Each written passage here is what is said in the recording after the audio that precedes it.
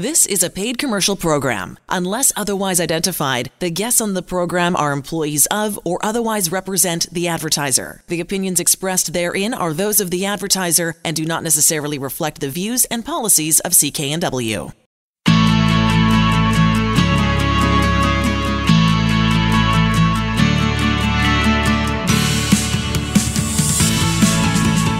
Welcome to Dollars and Cents. I'm Elaine Scollin along with Blair Manton from Sands & Associates.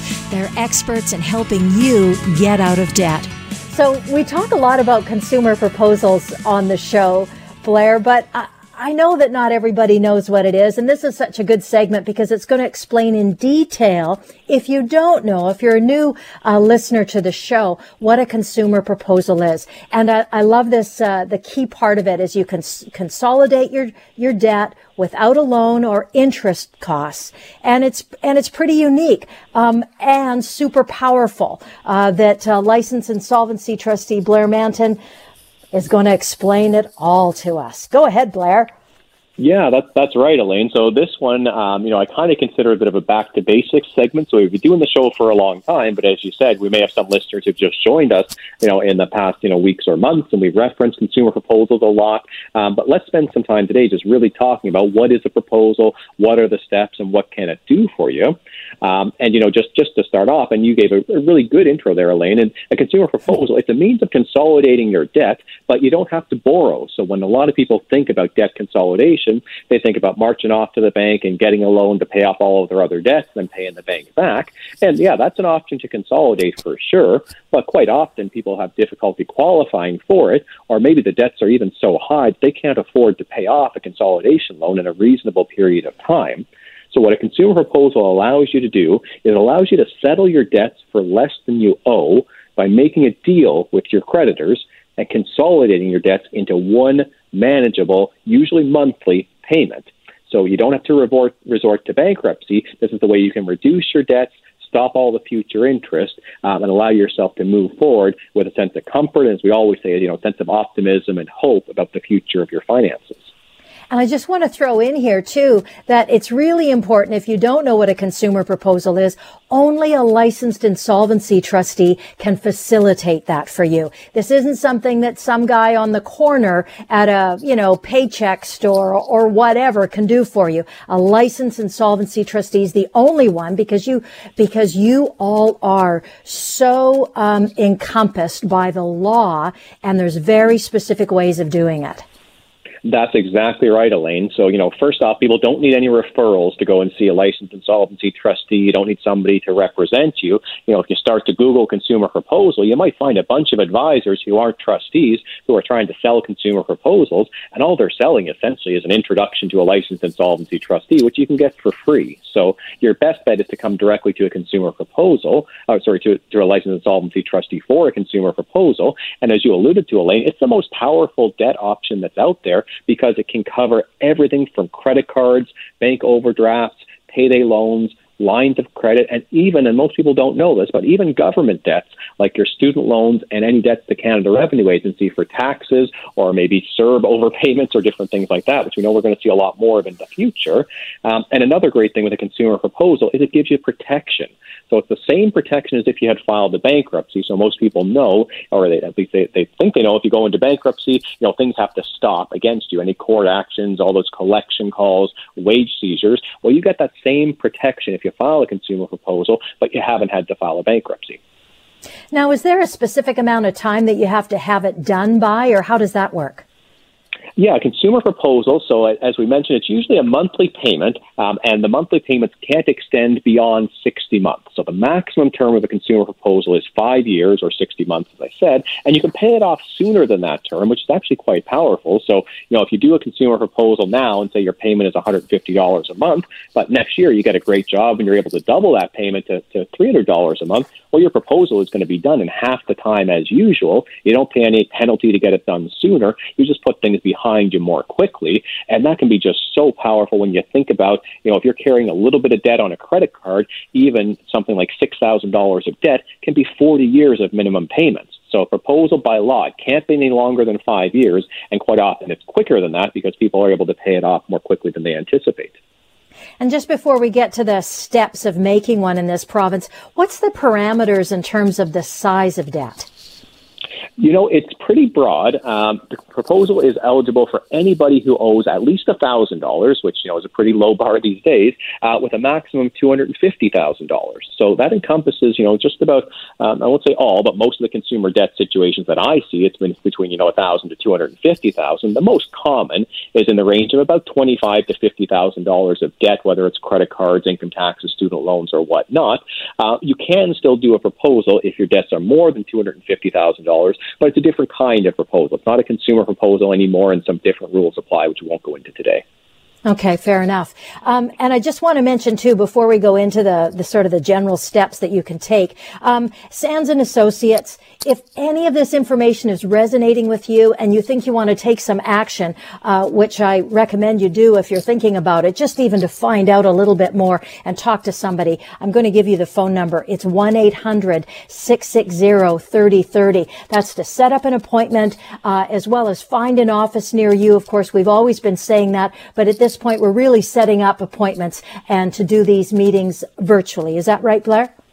Absolutely, yeah. So there's since March of the pandemic, we've been helping more clients than ever with things over Zoom or over the telephone. We're signing documents electronically, so we're still fully operational as an essential service. Okay, great. So let's talk about those steps then that it takes to do a consumer proposal in this province. Yeah, step one is probably the hardest one. That's to reach out. So step one is to connect with Sands and Associates, to meet with one of our representatives, either myself or one of my colleagues, a licensed insolvency trustee or a qualified estate manager, where we'll sit down and we'll do a free and confidential consultation.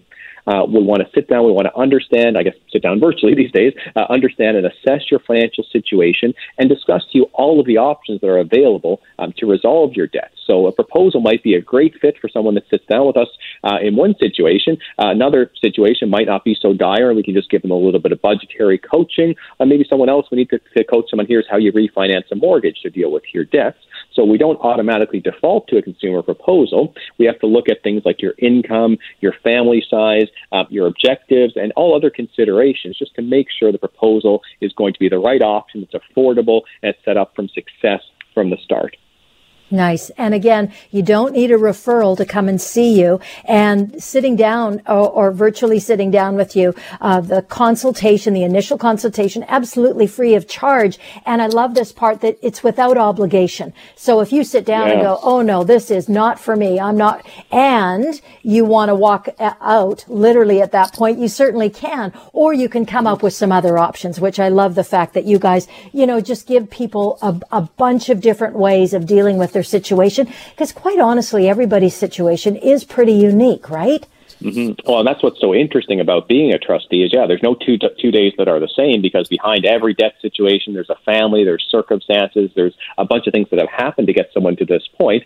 So, the consultation is free, but it's also free of judgment. You're not going to feel like a bad person because you're in debt. All we do every day is help people that are in debt, and we do it without any sort of judgment or making you feel bad. We just want to help you, achieve a better tomorrow.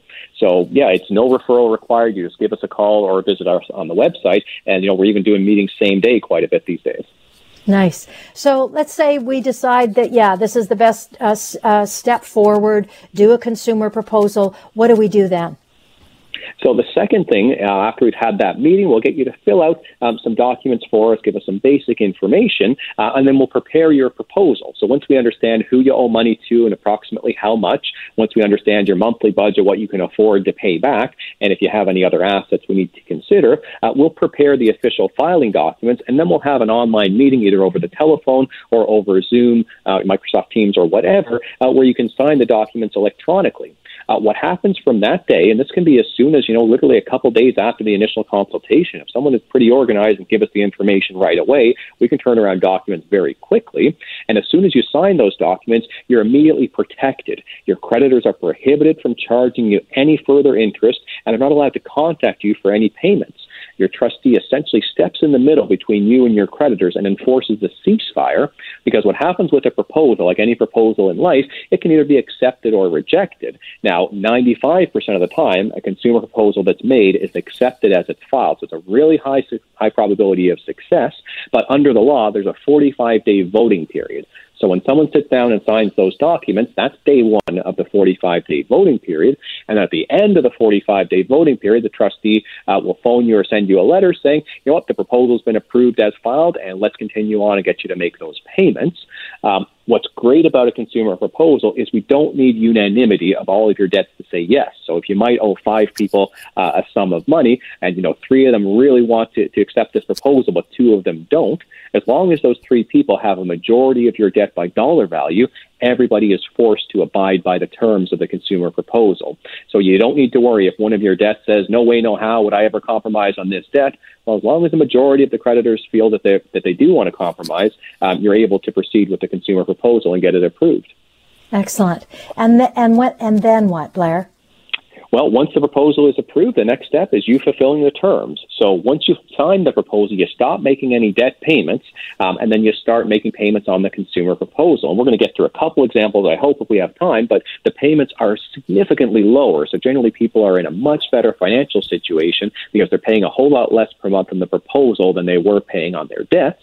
They keep control of all of their assets. They do their taxes normally. The only thing they have to do other than make that proposal payment is to attend 2 financial counseling sessions, which people get huge value out of these financial counseling sessions. They talk to you about credit rebuilding, about life after the proposal, how you move forward with great financial habits, trying to make it a one-time only thing that you have to do a proposal. Okay, well, in the last minute and a half that we've got, let's go to those examples, Blair, that you alluded to. Yeah. Thrilled to do so. So these are all very recent examples for us. So one that we've worked with recently was someone with about $41,000 of consumer debt. So right kind of in the most common band of debt that we see. And we were able to settle that for $350 a month over 60 months. So they were paying back $21,000 with no interest, inclusive of all charges, no extra fees to the trustee ever. So they came in owing $41,000 plus interest. They walked out owing $21,000, no interest, and a payment of $350 a month that goes away after 5 years or sooner if they can pay a little bit more. Wow, that's quite something. Mm-hmm. Oh, it even gets better, Elaine. I've got one with a bigger reduction too. A couple here. Okay, good. Can I do one more? Yeah, please do.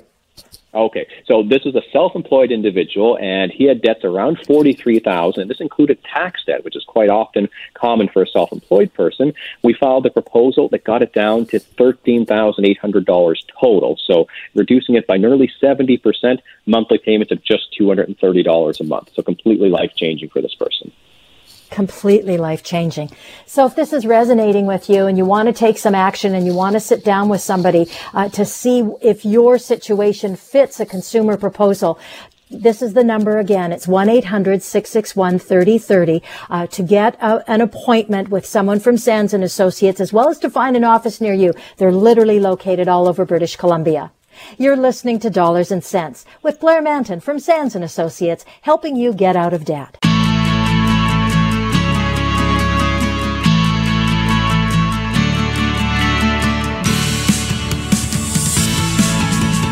Welcome to Dollars and Cents. I'm Elaine Scollin, along with Blair Manton from Sands & Associates. They're experts in helping you get out of debt. This is a great segment.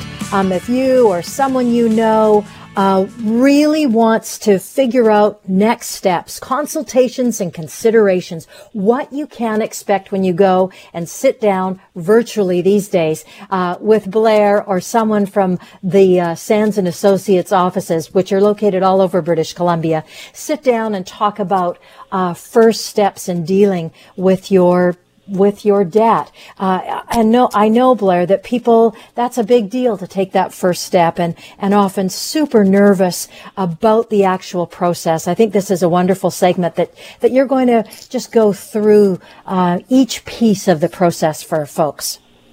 Yeah, exactly, Elaine. The big challenge that I have in my professional life here is not that I can't help individuals. It's just I wish that I could help them sooner, that they didn't suffer for so long. The average person, it's about 2 years, and they tell me this, again and again, about 2 years from when, maybe they heard about Sands & Associates, felt that they needed the help, but they were just so scared to reach out. And it's generally fear of the unknown. It's a fear that they're going to be judged. Maybe there's going to be no solution to their problem. It's going to take a bunch of money or, be a very intrusive process to get going. So I'm really happy to today, we can put a few of those worries to rest. And if this can just help even just one person, pick up the phone or go online and reach out and get that consultation maybe sooner than they would have otherwise, well, and that's a big success. That's going to ease some suffering for at least one person.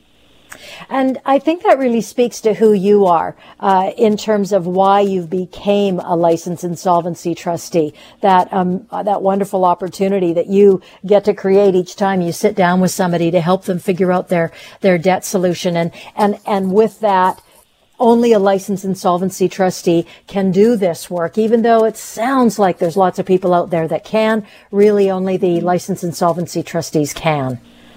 Yeah, there's only 1,000 trustees in Canada. It's not easy to become qualified as a trustee because there's a lot of things that you need to know. But what I sometimes say, if I'm meeting somebody and they say, oh, you're a bankruptcy trustee or insolvency trustee, that must be depressing. I say it's the complete opposite. I spend my days giving people better news than they thought they would be able to get, giving people a plan for how they can make tomorrow so much different than yesterday, have a future they're going to look towards with hope. And it all starts with that first meeting when they come in and sit down. And I think let's just throw in the fact that I don't need a referral to come and see you. That's right, Elaine. So, you could, if you wanted to, you can, call a lawyer and say, well, what trustee would they recommend? Hopefully most would say Sands and Associates. But, the vast high 90-something% of our clients, they just reach out to us directly. They either give us a call, they go online and book a consultation that way, and it costs you nothing. You don't need to have a referral from anybody, whether it's an accountant, a lawyer, an advisor, or anything like that. A trustee is well equipped to deal with you, just right from the start without any middle person in between there. And right now, the only way you're seeing people, so to speak, is virtually. Is that right? Yeah, so since the pandemic hit, obviously we want to preserve everybody's health and safety. The government's designated us as an essential service and given us permission to do everything online. So from document signing to having first consultations either over the telephone, Zoom, Microsoft Teams, or Skype. We're well equipped to meet folks however it works for them. On the odd case, we'll have someone in the office. Everyone's masked up and behind barriers. But for the most part, we're doing things quite remotely these days, and people are quite happy with that. Okay, where do you start with somebody when you're meeting them for the first time? The first step often is to get people to relax a little bit and know what they're not coming for. They're not coming here to be judged. They're not coming here to be looked down upon. We know that anybody could be in a tough financial situation. It doesn't have to define them.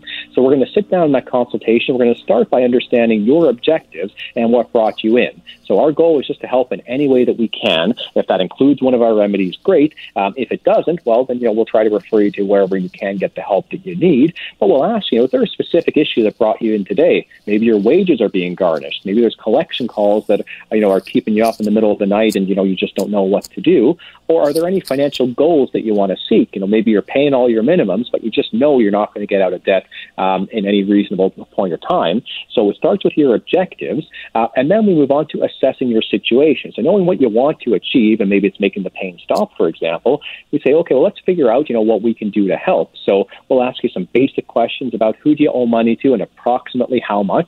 It's not important to know down to the penny, but down to a few $1,000s. That's helpful because that can basically give us an idea of what solutions are available to you.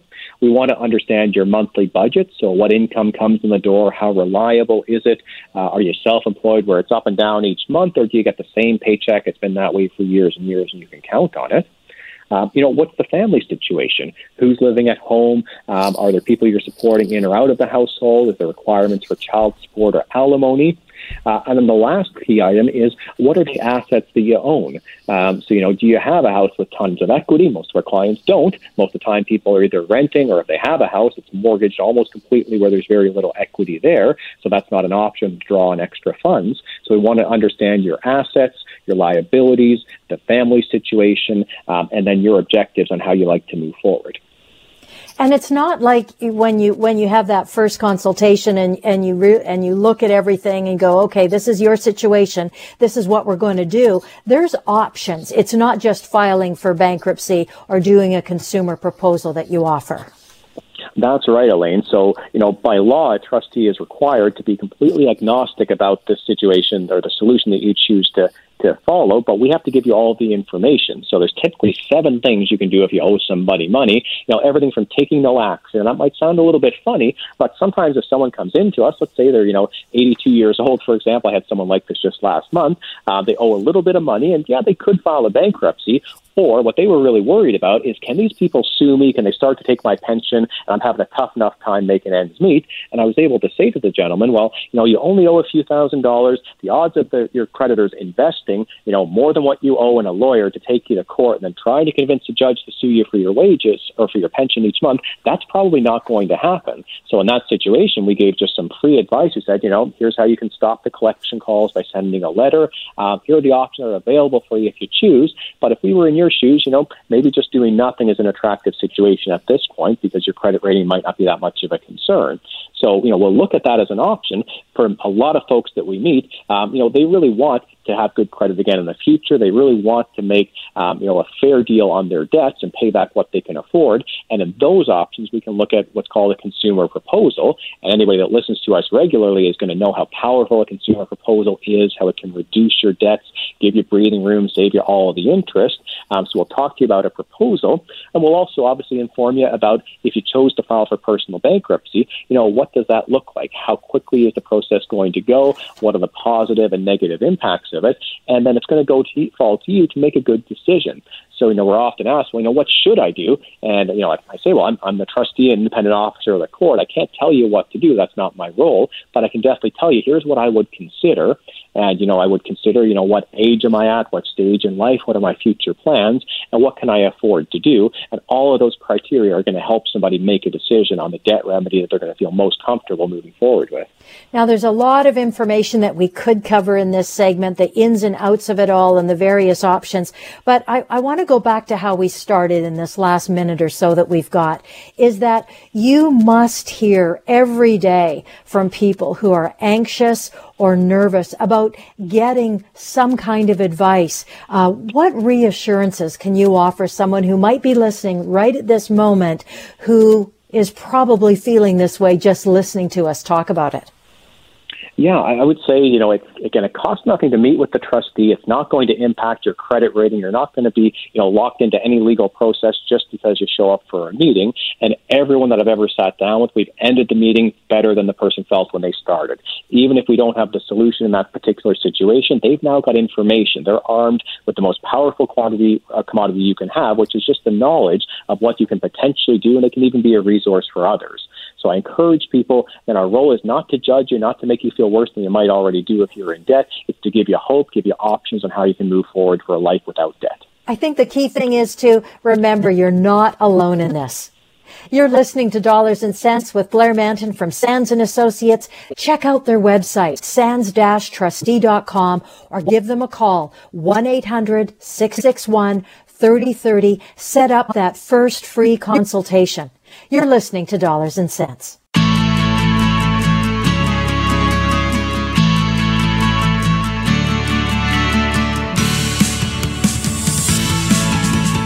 Welcome to Dollars and Cents. I'm Elaine Scollin, along with Blair Manton from Sands & Associates. They're experts in helping you get out of debt. You're listening to Dollars and Cents with Blair Manton from Sands & Associates, helping you get out of debt. I'm Elaine Scollin. This segment's all about personal bankruptcy. We're going to find out how it actually works and then how to go ahead, take those first steps to claim bankruptcy from a licensed insolvency trustee. It's one of those words that's just jam-packed with a whole bunch of emotions, for me at least. It's kind of something that it would be fearful. I'd be afraid of the idea, and you just oh my gosh, it just sounds so awful. And I love this segment, Blair, because you're going to explain how it works and how it's something that can actually help somebody in such a significant way. So let's start by talking about what it means to declare bankruptcy and how does one become eligible to do that? Yeah, I'm really thrilled, Elaine. We're covering this topic today because bankruptcy is such as you said, an emotionally charged term, and there are so many misconceptions about bankruptcy that really cause people to suffer with debt for longer than they have to, or think that there's no way out, or think that, a bankruptcy can't solve my situation because, someone told me this and that about it. So we're going to dispel a bunch of myths today, but just starting at, what is a bankruptcy? Well, bankruptcy is a legal remedy. It's available to anybody who owes more than $1,000 and is unable to pay those debts as they become due. So to file bankruptcy, you need to be insolvent, and that means either you've stopped paying your debts, you're just not able to make the payments anymore, or even if you are paying your debts, you're just so far in debt that even if you were to sell your assets, and most of the people who file bankruptcy don't have a whole lot of assets. They might have some furniture, some clothing, and maybe a vehicle. But if you had some real estate, if you were to sell that, it wouldn't be enough to pay off your debts. You'd be insolvent. So what happens when you file personal bankruptcy is you don't need permission from your creditors. You don't need to go in front of a court and ask for forgiveness or, be hauled, across the coals type of thing. You sit down with a licensed insolvency trustee. You work out what the bankruptcy is going to look like for you. We're going to talk about those defined steps of how the process goes. And then what's important is at the end of the bankruptcy, the whole point of you going through it is all of your debt gets discharged, which means left behind. You have no legal obligation to pay any debts once you went through a bankruptcy proceeding. So it's a financial fresh start. So sometimes people feel like, oh my God, bankruptcy is associated with death. It's the end of my life. And I say it's the complete opposite. A bankruptcy is a rebirth. It's a chance to, click stop on all of the life that's been dragging you down, all of the debt before that point, and then to click start on a new life where you can start again unburdened by significant debt. Of course, a licensed insolvency trustee is the only person that can facilitate a bankruptcy in British Columbia. That's the first thing I want to make sure that we throw in there. And the second thing is you're not alone in this process either.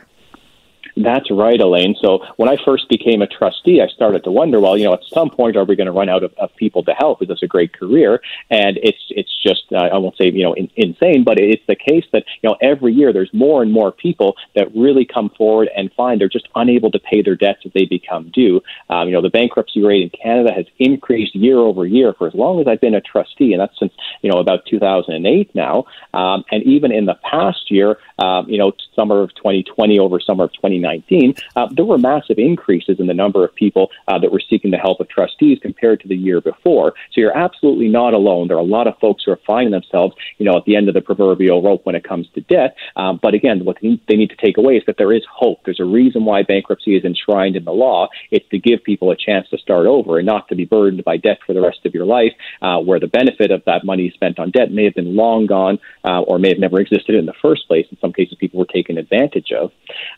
To go into bankruptcy, sometimes people think you've got to have poor credit, you've got to have stopped making all of your payments, the wolf has to be at the door, you're being sued in court.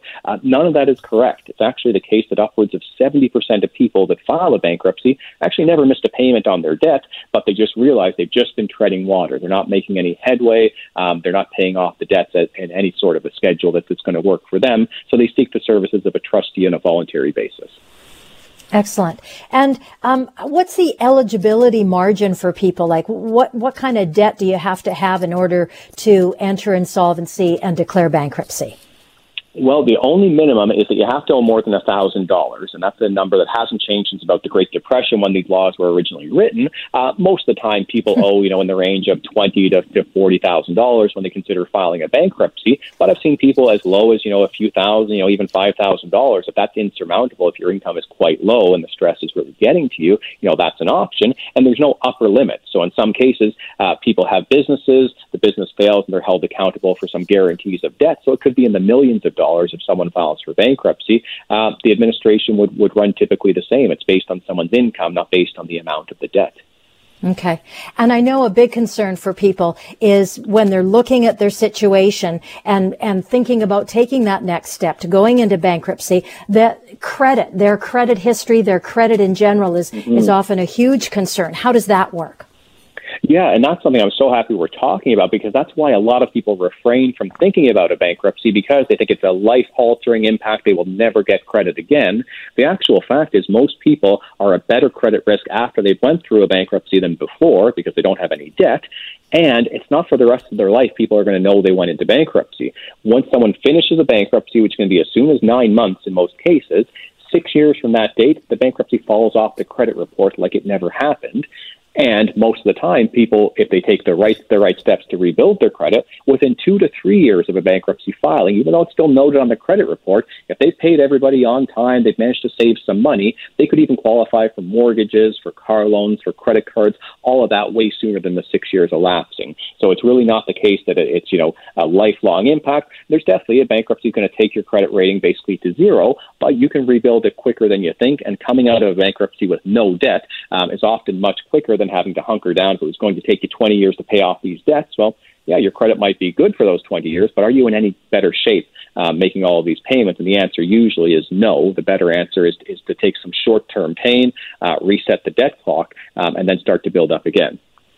I'd like to mention, too, at this point, that if any of this information is resonating with you and you want to take some action, clearly giving Sands & Associates a call. I'm going to give you their 1-800 number. It's 660-3030. That way you can get an appointment, find a location if that's something that you want to do. But of course, during these times, you're doing online appointments. And the other piece of that is that a licensed insolvency trustee, they're the only ones in this country that can facilitate a bankruptcy for you. So it's really important that you go to somebody who's got history, knowledge, experience, and reputable. And Sands & Associates is the best choice there.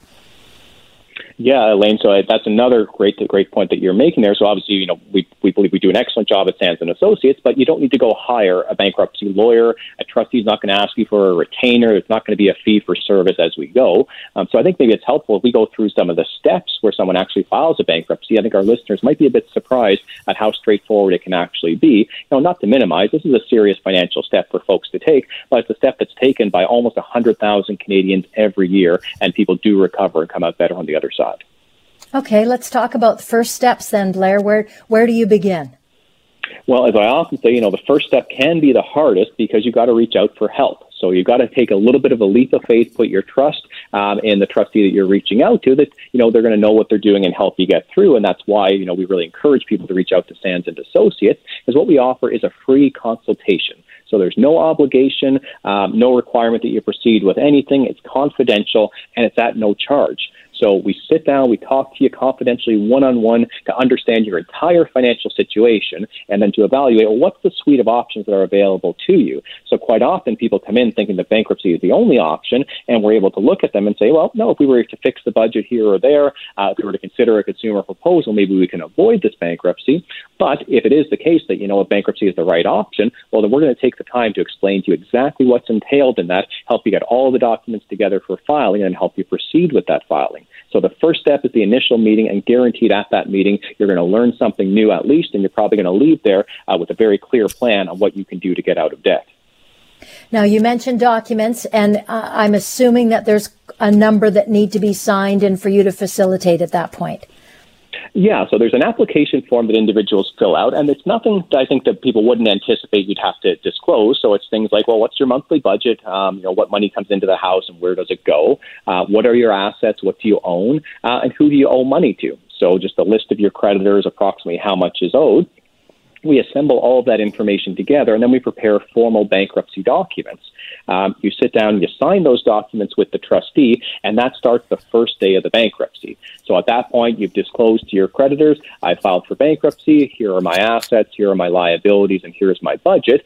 And then you don't deal anymore with your creditors. The trustee steps in the middle, and you've got a ceasefire, essentially. Nobody can call you, harass you, take you to court, or do anything against you to try to recover the debt. All they can do is deal with the trustee over the period of the bankruptcy. Now, I like the fact that you've included this piece in this segment about there are some duties, though, that you need to fulfill as part of the bankruptcy filing in this country.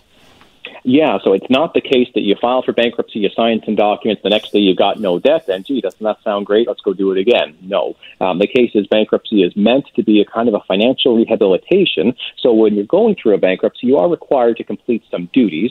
They basically come down to three big things. Number one is you have to complete a monthly budget. So for every month you're in bankruptcy, you have to keep track of what was your income and what were the expenses, and then you provide a copy of that to the trustee. So nothing too crazy there, and it's something that's generally a good financial habit is to do a monthly budget.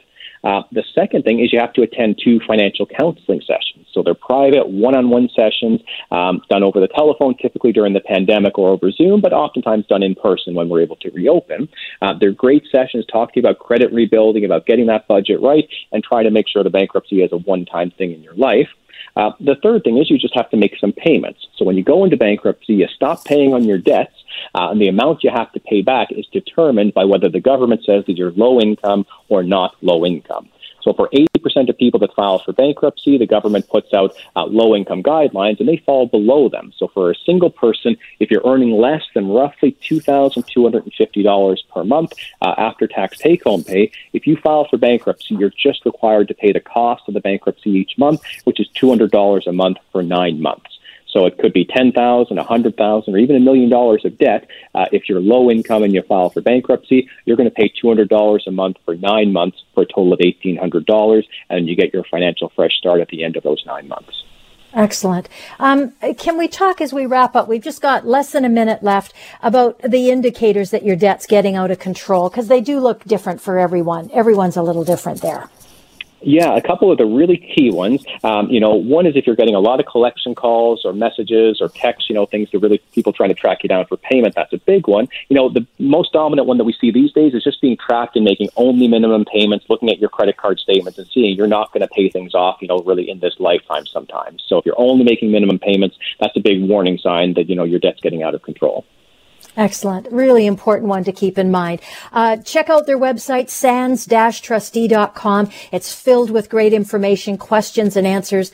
Give them a call, 1-800-661-3030, and set up that appointment for a consultation. You're listening to Dollars and Cents. You're listening to Blair Manton from Sands & Associates, helping you get out of debt.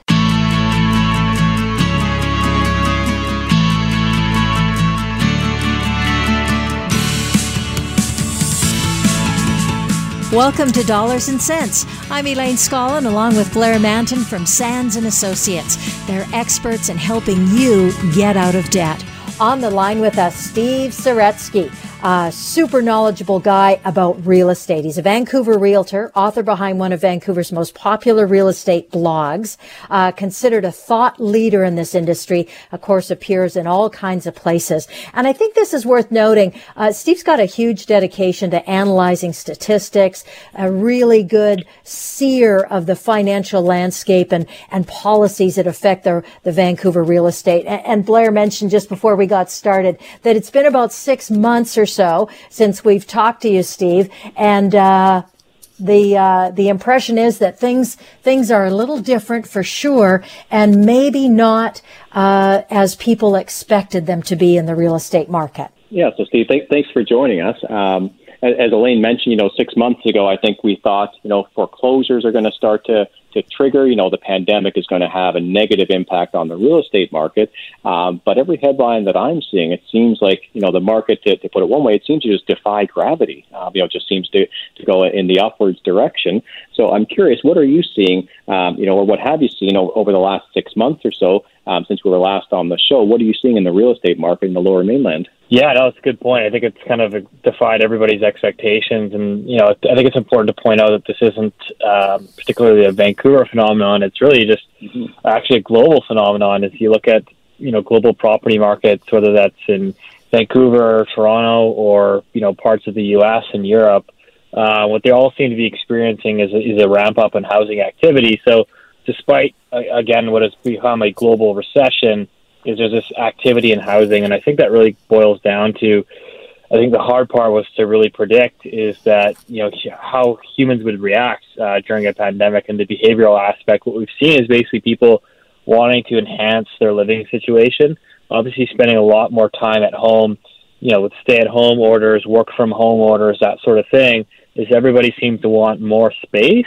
And so what we're seeing is people are basically upsizing, moving further away from the city where they can get a little bit more affordability and a bigger home. And that seems to be the real trend supporting the housing market right now. Yeah. What would you have expected to see, in typical in a recession? Would you have expected the real estate to hold steady or to increase as it has? Or is this, pretty unexpected, kind of the opposite of what we would have anticipated?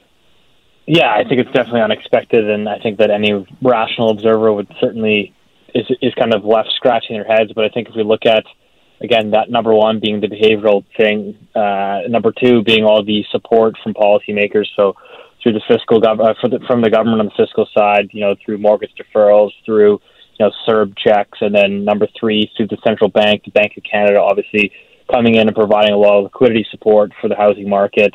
Engaging in quantitative easing, which is certainly inflationary for asset prices. So those three have really sort of basically put a floor under the housing market. Yeah. How much do you think, obviously I've been keep track of interest rates, being a licensed insolvency trustee, the rates haven't changed for debts. Credit cards are still 20 to 30% or so. But as I see people coming in with mortgages, I'm actually kind of amazed. I'm like, wow, the rates on these mortgages are quite aggressive, quite lower than I've seen in a number of years. So do you think that's a driver as well, or how much of an impact do you think this low mortgage interest rates is having on the market? Yeah, I think the low rates are certainly enticing more people to step into the market. Right now you're borrowing a 5-year fixed mortgage at probably about 1.8%, give or take. So 1.8. It's the lowest. It's the lowest we've seen on record, obviously. So that's again another sort of support for the housing market. Money is basically free in essence. So I think people are looking at that, and again, so when you kind of combine all these things, it starts to make a little bit more sense. But obviously, again, when you look at the underlying economic fundamentals and all the job loss, and obviously the mortgage deferral situation, you're kind of left scratching your head, wondering, well, at some point, is it going to succumb to economic gravity, or do we have enough sort of measures in place here where it's going to buoy the housing market until you can kind of get through on the other side? Yeah, and on those mortgage deferrals, Steve, so I don't know if you have any insight in terms of statistics. A lot of people, I thought it was 6 months of mortgage deferrals from about March to September. And at that time, I didn't know how many folks would be able to start making payments as well at that time. Do you have any insight into what's happened since the deferral period has elapsed? Yeah, so those deferrals are just now starting to roll off. So the mortgage deferrals per the Canadian Bankers Association, they peaked out at 16%. So what that means is at one point or another, 16% of all outstanding mortgages were at one point or another in some sort of payment deferral. That could have been deferred for a month or 2 months. It could have been 6 months, but at one point, 16% of all mortgages were deferred. As of the end of September, which is the latest data that we have, 6% of mortgages are still in deferral or outstanding. So obviously a lot of people are getting back onto paying off their mortgages again. I think there was a lot of people that took the deferrals that didn't necessarily need them. It was more of a precautionary thing, but 6% is still a high number. Again, if some of these ultimately translate into going delinquent and into foreclosures, obviously that's going to add on quite a bit more supply to the market. So it's still a number that is a little bit concerning. It's still a number worth watching, but we probably won't have a really good idea until probably the end of the year in terms of seeing all these deferrals not expiring by the end of the year, and then seeing, okay, well, who actually is resuming payments. And do you see any differences in segments of the market, single-family homes versus condos, for example? Just reading the headlines, it sounds like the condos are starting to soften a bit, but single-family homes seem to be quite strong. Are you seeing that, in the local markets that you're active in?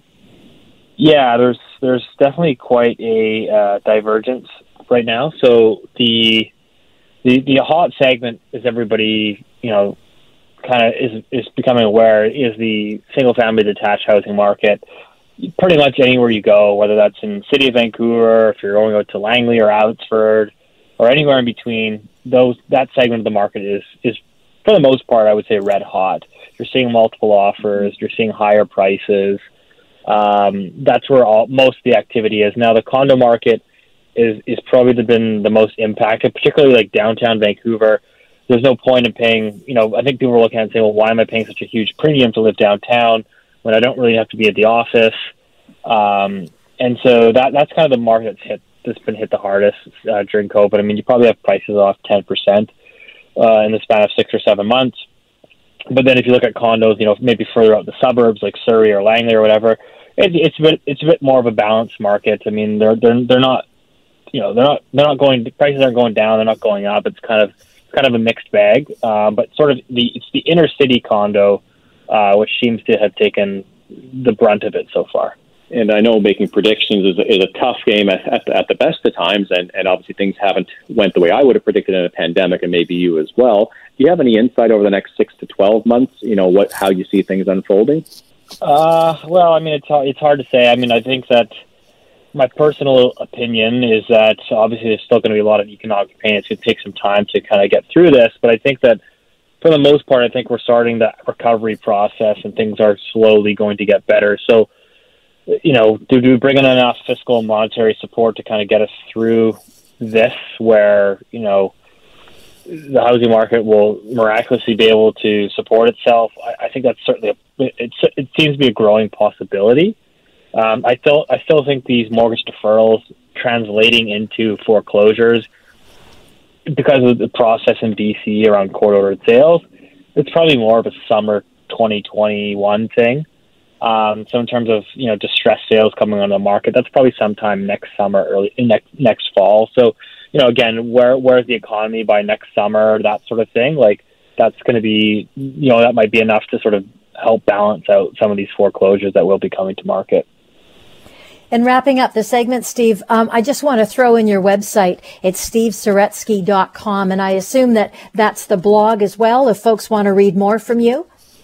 Yeah, so just put a weekly blog / newsletter out on that site there, so they want to keep up to date on sort of the Canadian housing market and sort of macroeconomic space. That's where I follow primarily. Excellent. Thank you very much. You're listening to Dollars and Cents with Blair Manton from Sands & Associates, helping you get out of debt. The proceeding was a paid commercial program. Unless otherwise identified, the guests on the program are employees of or otherwise represent the advertiser. The opinions expressed therein are those of the advertiser and do not necessarily reflect the views and policies of CKNW.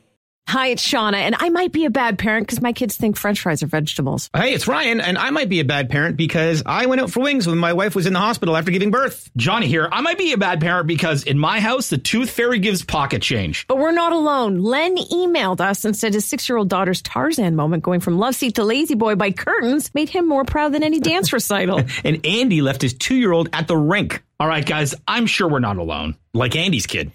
For stories and confessions like this, make sure you check out our podcast. It's called Bad Parents, and it's available wherever you get your podcasts. I left a glove at the rink.